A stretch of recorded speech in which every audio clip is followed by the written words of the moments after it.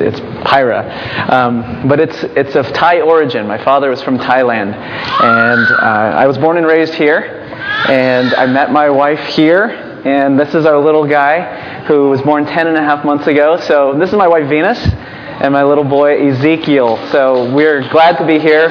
We drove in from San Francisco, so not too far.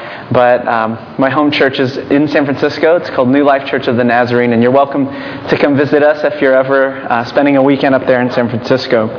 But just a little background. Before I ever met Dean at Western, and I'm going to imagine, before any of you ever met Pastor Chris, I met Chris. And I think I knew of Chris before she knew of me, because I have an older brother. He's 4 years older than me. His name is Sutat. And he was at UCLA when I was in high school. And as any high schooler wanting to be cool, when my brother came back from UCLA for, I think it was a spring break, he was part of a Christian fellowship down in UCLA where Chris was working on staff and ministering to the campus there. He came back on a road trip, as many college students do. They have those cool road trips, and brought a bunch of friends because Chris was going to be preaching at Berkeley Asian American Christian Fellowship, in fact. But I was a high schooler, new to the faith, and my brother said, "Hey, why don't you come with us to Berkeley?" Okay. Because in order, to just see what college life is like, why not tag along with my older brother? So I went to this little church. It's packed. I think there was no room. I was up in the balcony, and I heard probably the clearest message of what grace and mercy meant as Chris unfolded the word. And she didn't know she was having this impact on this little high schooler who was new to the faith at that time. And that just stuck with me many years into my life. When I eventually went into college, I went to San Jose State, not Berkeley, didn't make it. But San Jose State, I joined up with Asian American Christian Fellowship over there because of that one little experience that my brother invited me to go hear Chris minister to these college students and this grunt of a high schooler who was tagging along. And so I remind her that every chance I get, because I'm sure she's sick of that story by now, but we've run into each other through different kind of ministry opportunities, and it's just amazing to see how the Holy Spirit brings people to cross paths in the most, some of us think random ways, or coincidental circumstances. And more as I've been living this Christian life and seeing the Holy Spirit move, I don't know if there's anything random about it or coincidental about it. More and more I think it's something about God incidents. Something that the Holy Spirit does and puts pieces in place and puts people in each other's lives, even just for a brief moment, for such a time as this. We're going to look at a passage in Scripture. In fact, it was part of your reading, if I understand correctly. You're walking through large chunks of Scripture. I commend you as a church for doing that. It's hard to read big sections of the Bible. Lots of people just want to take one verse at a time, and sometimes they'll be retired before they ever get through the Bible. You guys are going to go through it this year. And it's going to be an amazing journey for you. And when I saw which passages you were reading this week, I was very excited. Because the book of Acts is where I'm landing on this message. So I encourage you, if you have a Bible, to open to Acts chapter 1. It's right after the Gospels, Matthew, Mark, Luke, and John. And we're going to spend some time in Acts chapter 1. And the title of my message this morning is, Who Will Lead the Church Now? Who will lead the church now? I always like to know how well-versed or how familiar with the Bible the groups that I share with, how they are. Sometimes there's a range of people like me when I was in high school, just new to the faith. I don't really know what grace and mercy are, so maybe I think I know who Jesus is and I can figure that out, but I don't know the main storyline of things. So let me just test this group. I was a teacher before, and I always loved games, and so let me just see if you guys know who the main character of the book of Esther is. Just shout it out. Esther. Who's the main character of the book of Daniel? Daniel. Who's the main character of the book of 1 Samuel? Oh, maybe David. Who's the main character of the book of Exodus? You guys are pretty sharp, but I'm going to challenge you here. Who's the main character of the book of Luke? Oh, okay, not Luke. Okay, who's the main character of 1 Peter? Okay, I've fished you in here, set out the bait. All of you are wrong, and I was wrong at the same time. The main character of every single book I named, Esther, Daniel, 1 Samuel, Exodus, Luke, 1 Peter, even the book of Acts, is not the name of the book itself. The main character is, you're going to journey through the entire book of the Bible, all the books of the Bible. The main character is God. The Father, the Son, the Holy Spirit unfolded for us. And while Esther is an important character, she's a supporting character in the great plan of God. While Samuel is a character, David, Saul, Solomon, as they unfold in 1 and 2 Samuel, they're just supporting characters in this great, grand drama. And I believe a couple of weeks ago you had a message on the gospel on every page. Well, if God is the main character of the story, I want us to know that as we look at Acts chapter 1, the main character is in fact God. So let's all stand as I read for us these verses in Acts. I'm going to be reading from the Today's New International Version. Let's all rise out of reverence for Christ's Word. It's a long passage, so just follow along with me. We'll pray and then we'll dive into the message. This is Luke writing. This is volume 2. Luke is his gospel book. Acts is his second book. In my former book, Theophilus, I wrote about all that Jesus began to do and to teach until the day he was taken up to heaven. After giving instructions through the Holy Spirit to the apostles he had chosen, after his suffering, he presented himself to them and gave many convincing proofs that he was alive. He appeared to them over a period of 40 days and spoke about the kingdom of God. On one occasion, while he was eating with them, he gave them this command: "Do not leave Jerusalem, but wait for the gift my Father promised, which you have heard me speak about. For John baptized with water, but in a few days you will be baptized with the Holy Spirit." Verse 6. So when they met together, they asked him, "Lord, are you at this time going to restore the kingdom to Israel?" He said to them, "It's not for you to know the times or dates the Father has set by his own authority. But you will receive power when the Holy Spirit comes on you, and you will be my witnesses in Jerusalem and in all Judea and Samaria and to the ends of the earth."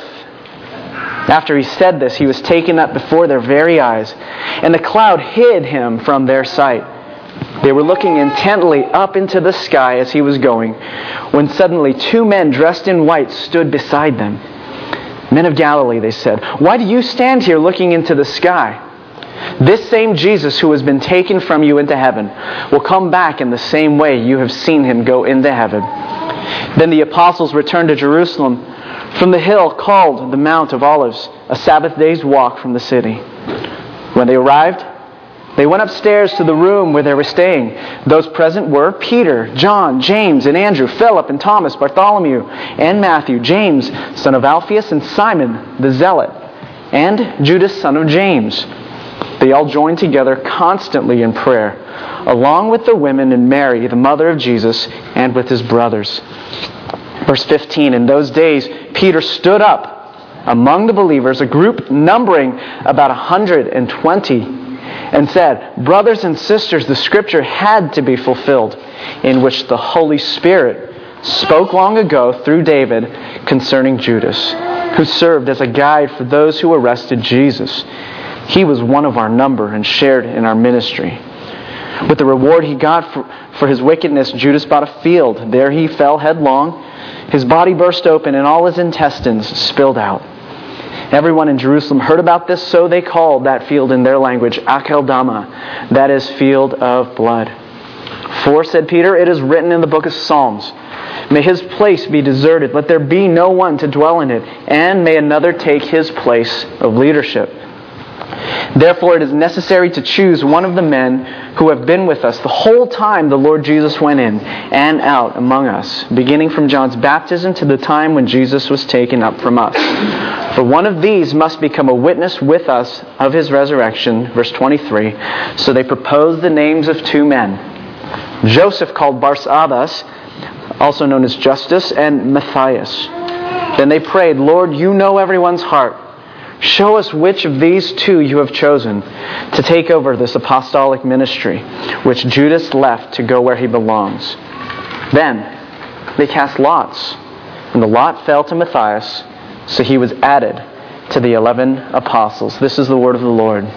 Let's pray. Father, open our hearts, and Holy Spirit, give us understanding of your Son, Jesus Christ.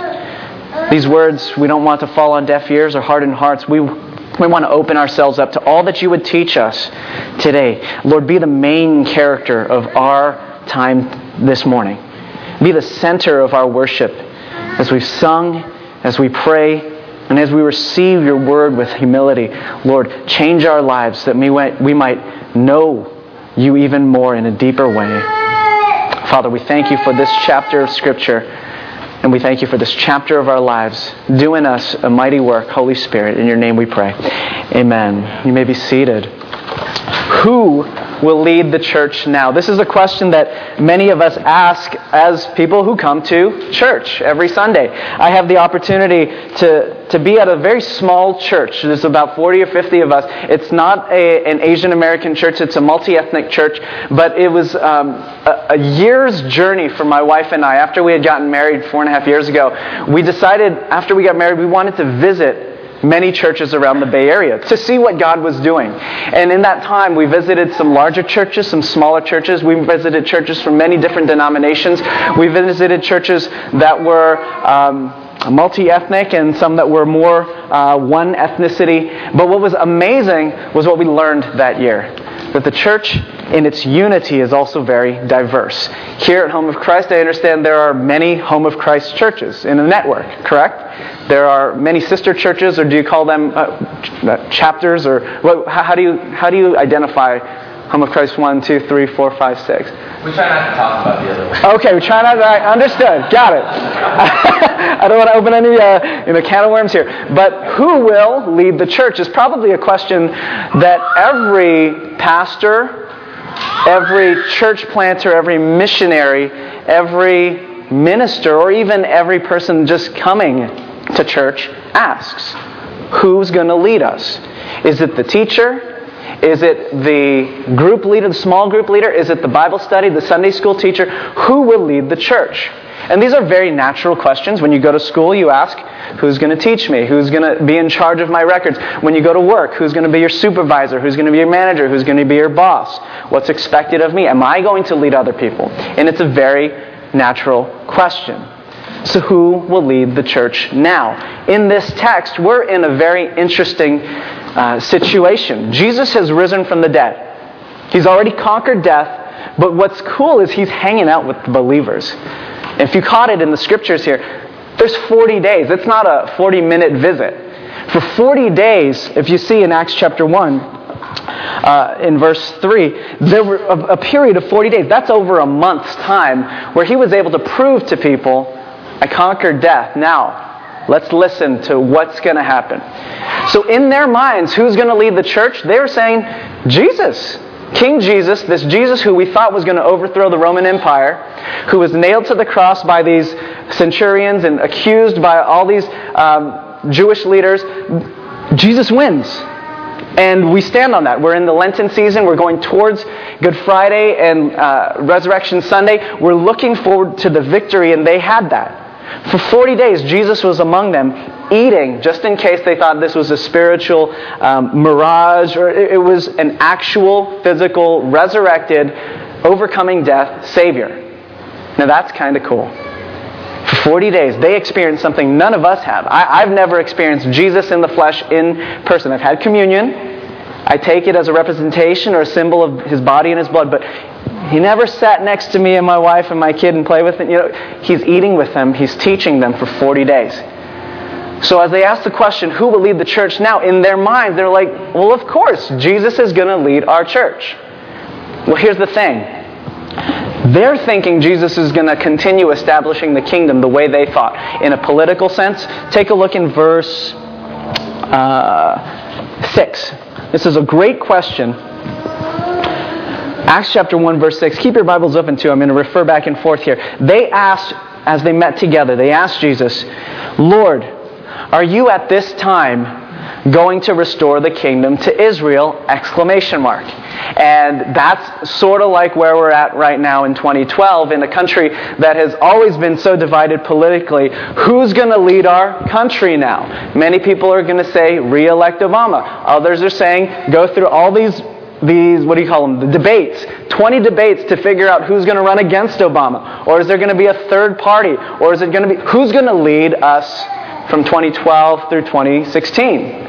Well, in their minds, Jesus, you're going to restore Israel, right? We're going to overthrow Caesar. And Jesus' response is, take a look in verse 7, it's not for you to know. Thanks a lot, Jesus. That doesn't help. Who are we going to vote for? Well, we've got our Messiah. You've already conquered death. You are powerful. And he says, you don't even know. And you're not supposed to know. You're not supposed to know the times or the dates. The Father has set by His own authority. The Father knows.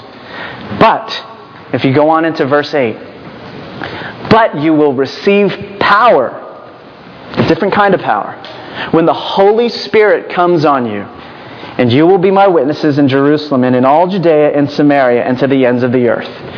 Now, if you've ever read through the book of Acts, it's an exciting book if you're interested in church history. But what's exciting about the book of Acts is not just for church history's sake, because this is the story of the very first church. What's great about the book of Acts is it recalibrates how we think about church. It should. When we think about this particular congregation, when I think about my congregation that meets in the West Portal district of San Francisco, when I think of churches that are meeting in Syria, Iran, Afghanistan, house churches in China, mega churches in Texas, I think, what does the book of Acts have to say to every church? Because this is important. Now, if we were to look through the rest of the book of Acts, we'd see many characters. Peter, Paul, Stephen, you'd see a lot, Philip, you'd see a lot of characters emerging, but like I asked you earlier, who's the main character of the book of Acts? Who's the main character of every book of the Bible? Answer? God. And so we see our main character emerging here, foreshadowed, the Holy Spirit. The Holy Spirit is promised by Jesus here in verse 8, saying, you will be my witnesses in Jerusalem and in all Judea and Samaria and to the ends of the earth when that Holy Spirit comes on you. But right now you got to wait. And waiting is difficult. Who will lead the church now?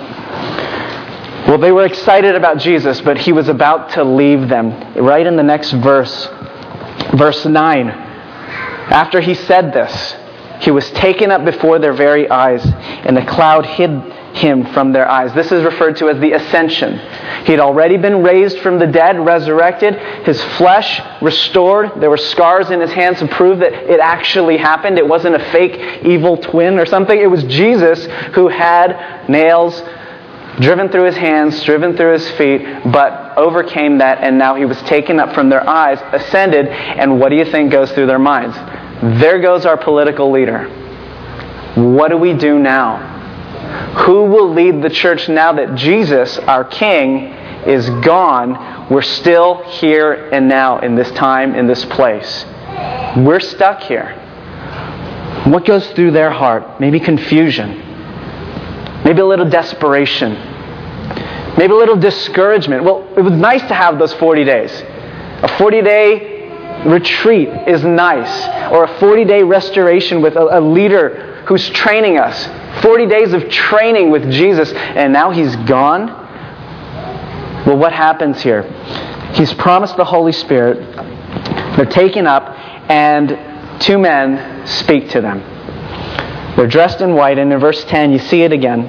They were looking intently up into the sky as He was going, when suddenly two men dressed in white stood beside them, just as at the tomb, just a few chapters earlier. This same Jesus... men of Galilee, why do you stand here looking into the sky? The same Jesus who has been taken from you into heaven will come back in the same way you have seen Him go to heaven. That might have helped to have this explanation. I would still sort of be confused after these really well-dressed angels, perhaps, messengers, told me this. Okay, He's going to come back, but when? Next week? Next month? Next year? When? Who's going to lead the church while He's gone? And I think we find the answer in their confusion.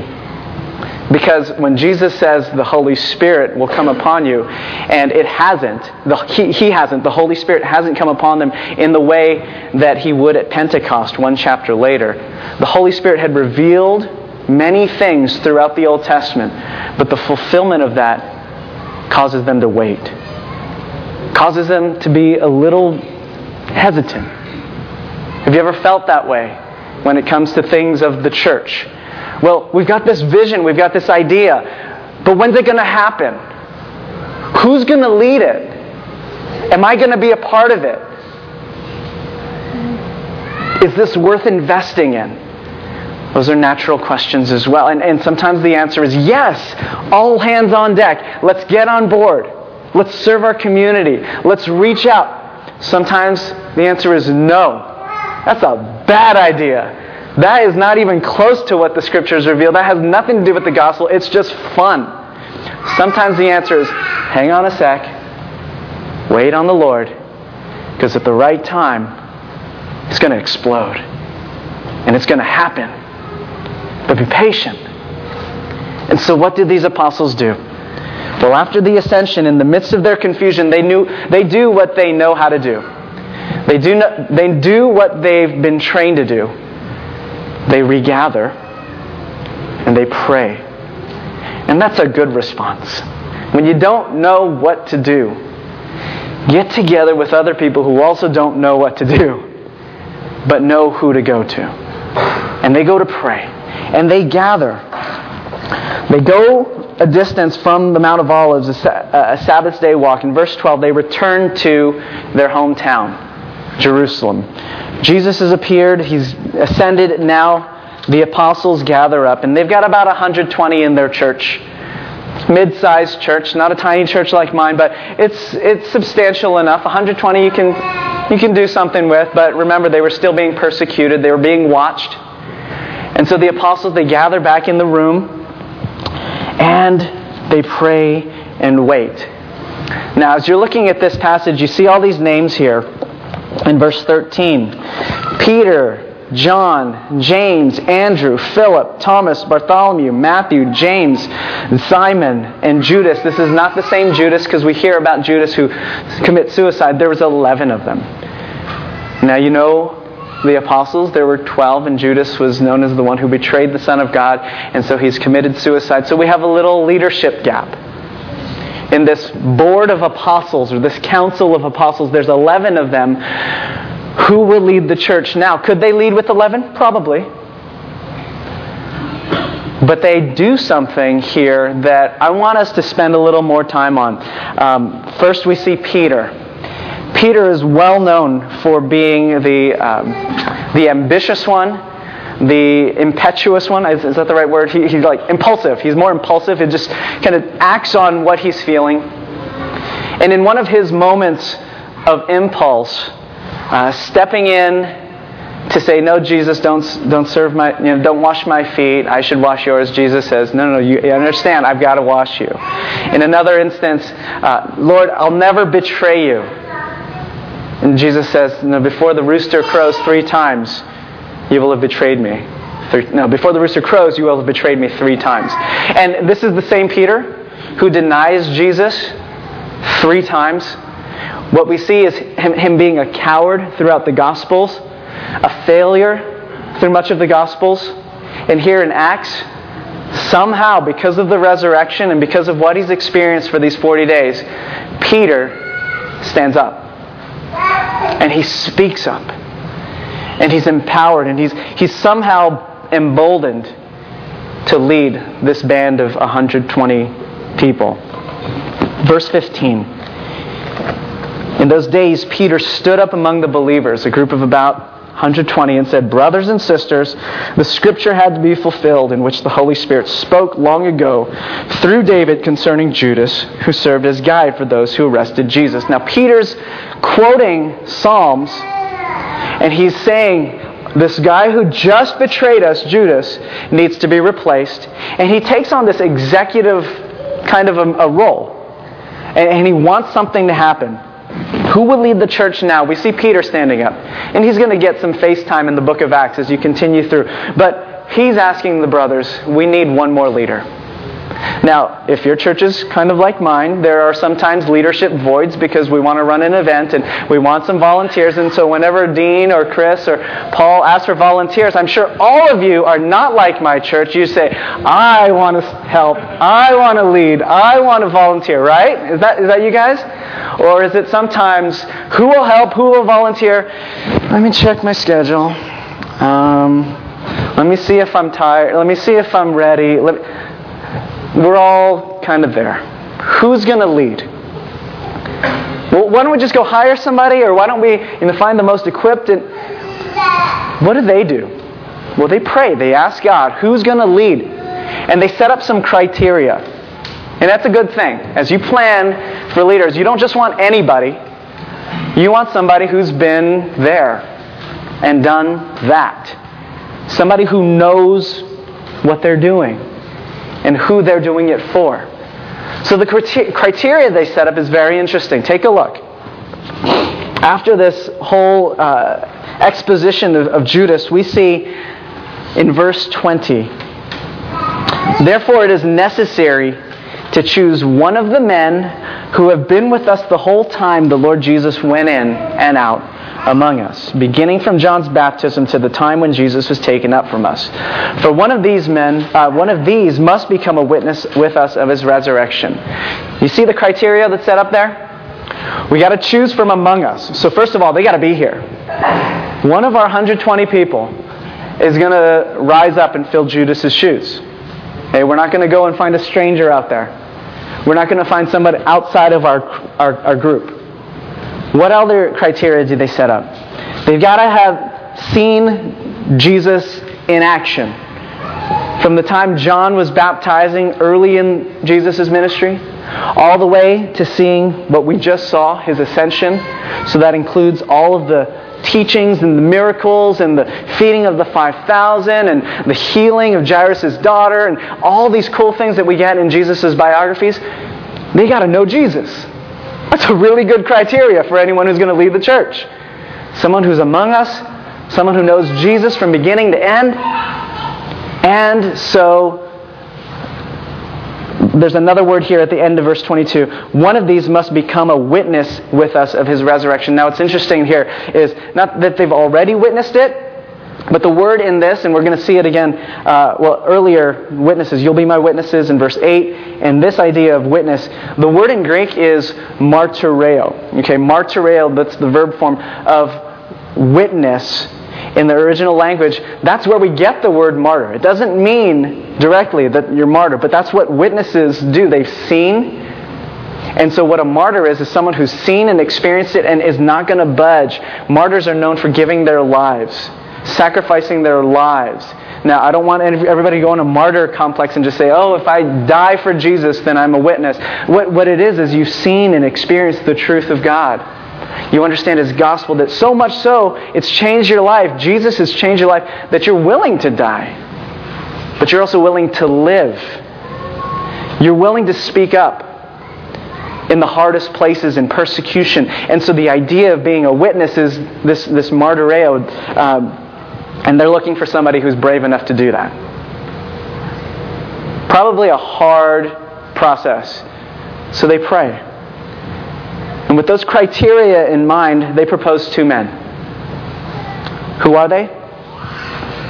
A guy named Joseph called Bar-Sabbas. So he was the son of a guy named Sabbas. His nickname was Justus. So his name meant just. He's probably a fair guy if his name meant anything. He knew right from wrong, and he was able to dish that out justly. We look for justice in our world. When things that have been wrong need to be righted, that's justice. And then there's another guy. His name is Matthias. Matthias, his name means gift of God. Cool. Two good names, all right? Just this morning on the drive over here, we were listening to the radio on the Christian station, and it was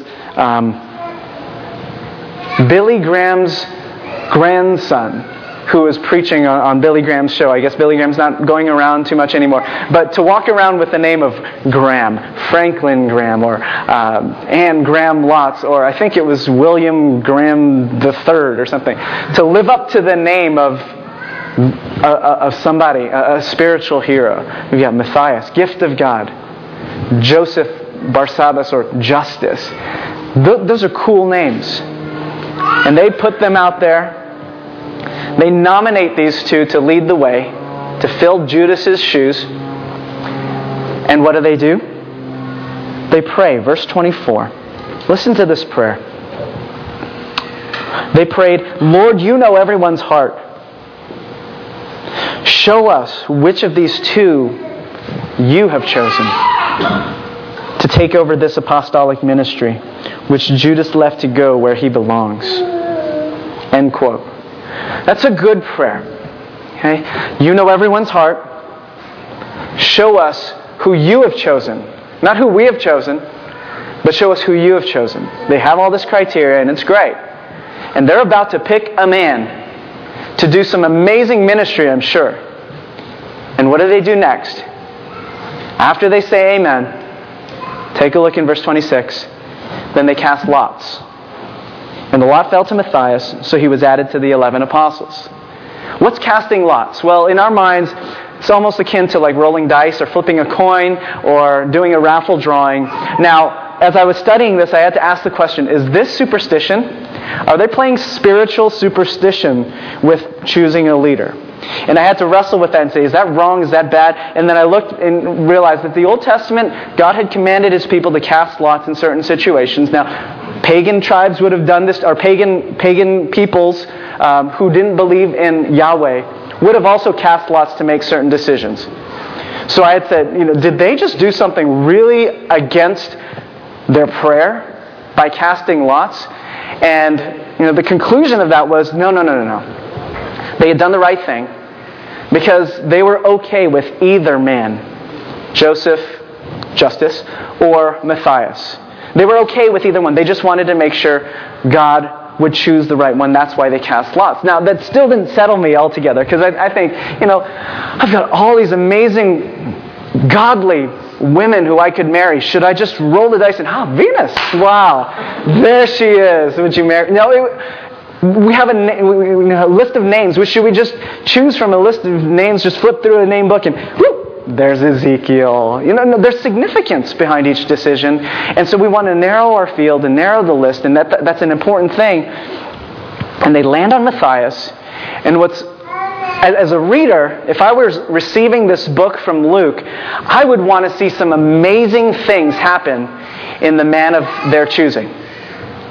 I would love for there to be a New Testament book called First Matthias, or Second Matthias, or Third Matthias, of amazing things that happened in Matthias' life, as well as the rest of the apostles.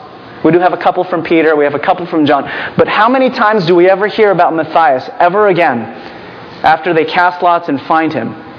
His name is mentioned 3 times in this chapter, and never again do we hear of this chosen apostle, Saint Matthias. So who will lead the church? Matthias? Who will lead the church? Bartholomew? Andrew? Who will lead the church? Peter? Roman Catholics think he was the first pope. St. Paul? Interesting. St. Paul, who gets a lot of face time in the book of Acts, didn't start out as an apostle. He's not mentioned in this particular chapter, but I want to give you a little spoiler alert as you continue through in Acts. Peter gets a couple of chapters, but it's the guy of God's choosing who will make big splashes in the church. And his name, before he was Paul, was a guy named Saul of Tarsus. Saul of Tarsus was a religious Jew who was persecuting Christians like Peter and John and Stephen and all of these early believers, perhaps even Matthias. And Saul of Tarsus, who was not a believer at this moment, was being worked on by the Holy Spirit. And at the right time, in about 9 chapters when you get there, you'll know what I'm talking about.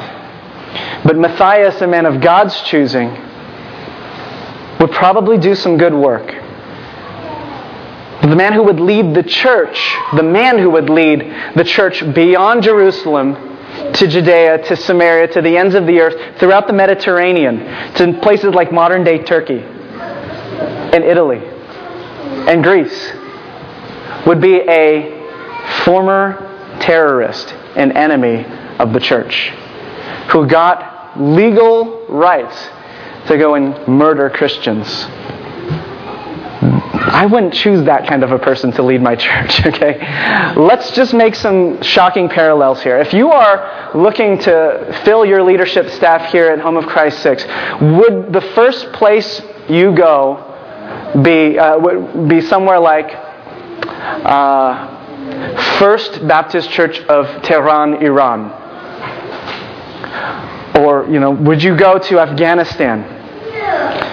Or would you go to Indonesia, where the highest density of Muslims live? Would you go to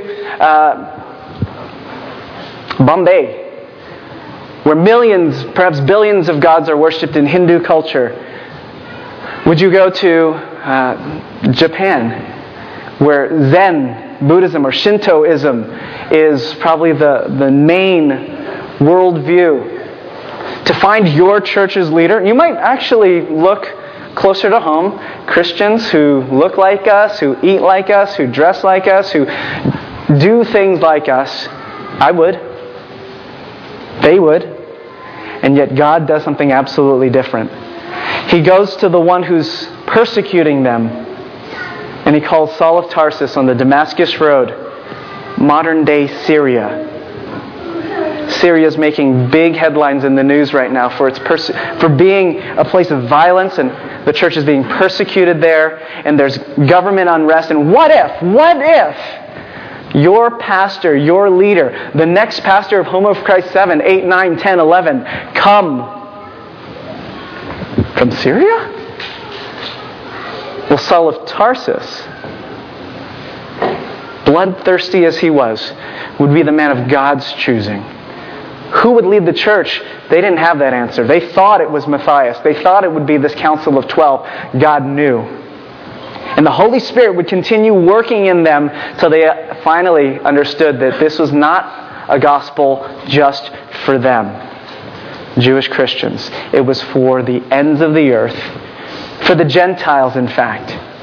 For those who didn't eat like them, who didn't talk like them, who didn't spend their Fridays and Saturdays like them. They were untraditional. They were different. And the Holy Spirit would take hold of their hearts and reveal to them the plan of God, the salvation of Jesus to the ends of the earth. These apostles, they took action. The best that they knew how. They voted. They prayed. They cast lots. But we never hear of Matthias again. He might have done good. He might have had Home of Christ Jerusalem. All right? It might have been him. But keep thinking ahead, because the rest of Acts is an unfolding of the main character, which is not Paul. He's just a supporting character. The Holy Spirit. The Holy Spirit is the main character of Acts. I want to ask us the question right now. Who will lead this church now? Who will lead that church, my church? Who will lead the church now? And if we ever fill that blank, that answer with Pastor so-and-so, or if we fill that blank, who will lead the church with this group or this denomination or this name of a church? If we fill in that gap with these authors who are informing us, and I understand you're reading some great books and doing some doctrinal studies. I stalked you on your website. All right, good stuff that you guys were learning last year. If you fill in that answer, if you answer that question, who will lead the church now, with a person, then you're only going to be limited in what is going to happen. But if you answer that question, who will lead the church now? The Holy Spirit is leading us. The Father the Son, the triune God who understands all of time and history, all locations on Google Maps, even the ones that don't have access to Google Maps. Those places God sees. God knows what's going on in those underground, hidden places. We will pray that way. And we'll understand that God is leading His church even today, empowering and filling the local church with His Holy Spirit. Then this, my friends, is the most powerful place in the world. What's the number here? 35479. Dumbarton Court is the most powerful place in the world. Not 1600 Pennsylvania. Not that place on the other side of the Dumbarton Bridge. When we were driving over, we saw this big... Facebook's headquarters was located there or something. Those places are not the most powerful place in the world if this place is filled with the Holy Spirit leading each one of you as believers in the Lord. We need the Holy Spirit because it goes beyond mere emotion.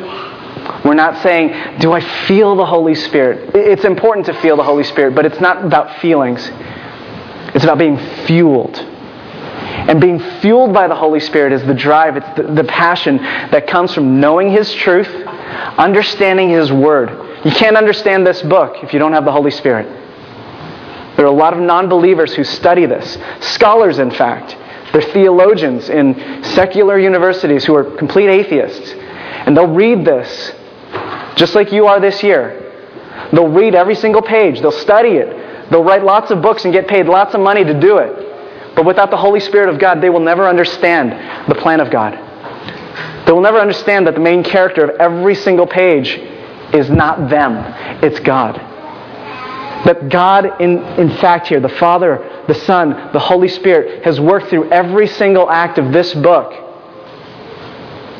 And He's working in this story as well. You'll see that in Acts chapter 2. You'll see that in Acts chapter today. 2012. You're going to see that as we understand the Holy Spirit is leading His church. Is leading His church. We are a people who are sealed with the Holy Spirit. We are people marked by the Holy Spirit. We're a people filled. To be filled by the Holy Spirit means I'm a vessel, a broken vessel, a clay jar. But the Holy Spirit still fills me. We're a people led by the Holy Spirit, and we're a people entrusted with the Holy Spirit. Are you bearing the fruit that comes from knowing the Holy Spirit's work in your life? Are you bearing the fruit that is love, joy, peace, patience, kindness, goodness, faithfulness, gentleness, and self-control?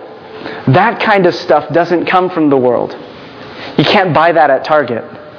You can't get that naturally. Other people, they can. But the kind that brings you closer to God, that comes from the Holy Spirit. I want to encourage us now as we close our time to think and ask, who will lead the church now? If you are a believer in Jesus Christ, you are the church. Not just the organization, but the organism. You are the body of Christ, and you are part and parcel. You are the cells. You are the organs that make up the church. Who will lead you? Let's pray. Father, we ask you to move in us today as your body. First, recognizing that we are unable to do this on our own. In our sin, we make decisions that lead our lives in all sorts of directions. But Lord, we know that you have a greater decision in mind. Maybe we are like Saul of Tarsus. We are an enemy of you. But you are confronting us on our own road to Damascus to see you and to repent and to turn back to you as the Lord of our life. Lord, reveal to us, reveal to our eyes your truth. Maybe we're like the apostles. We've been following you for a while. We've been making decisions. And we're looking for a leader to fill the gap, but maybe, Lord, we just don't see outside of our own community that you're doing something amazing. Would you give us a heart for people beyond this room, beyond this neighborhood, beyond our city, that we may serve as the Holy Spirit fuels us. Lord Jesus, we thank you for dying, for rising again, for ascending to your throne, and for the promise of your return. Thank you for giving us the Holy Spirit in the meanwhile, that we may understand these truths, that we may make a difference in this world as you lead us. God, we don't deserve any of it, but you are gracious and kind and compassionate, and we are so thankful that we have good news to share with one another and to proclaim to this dying world of the God who lives and the God who reigns. Jesus, we love you. In your name we pray. And all God's people said, Amen.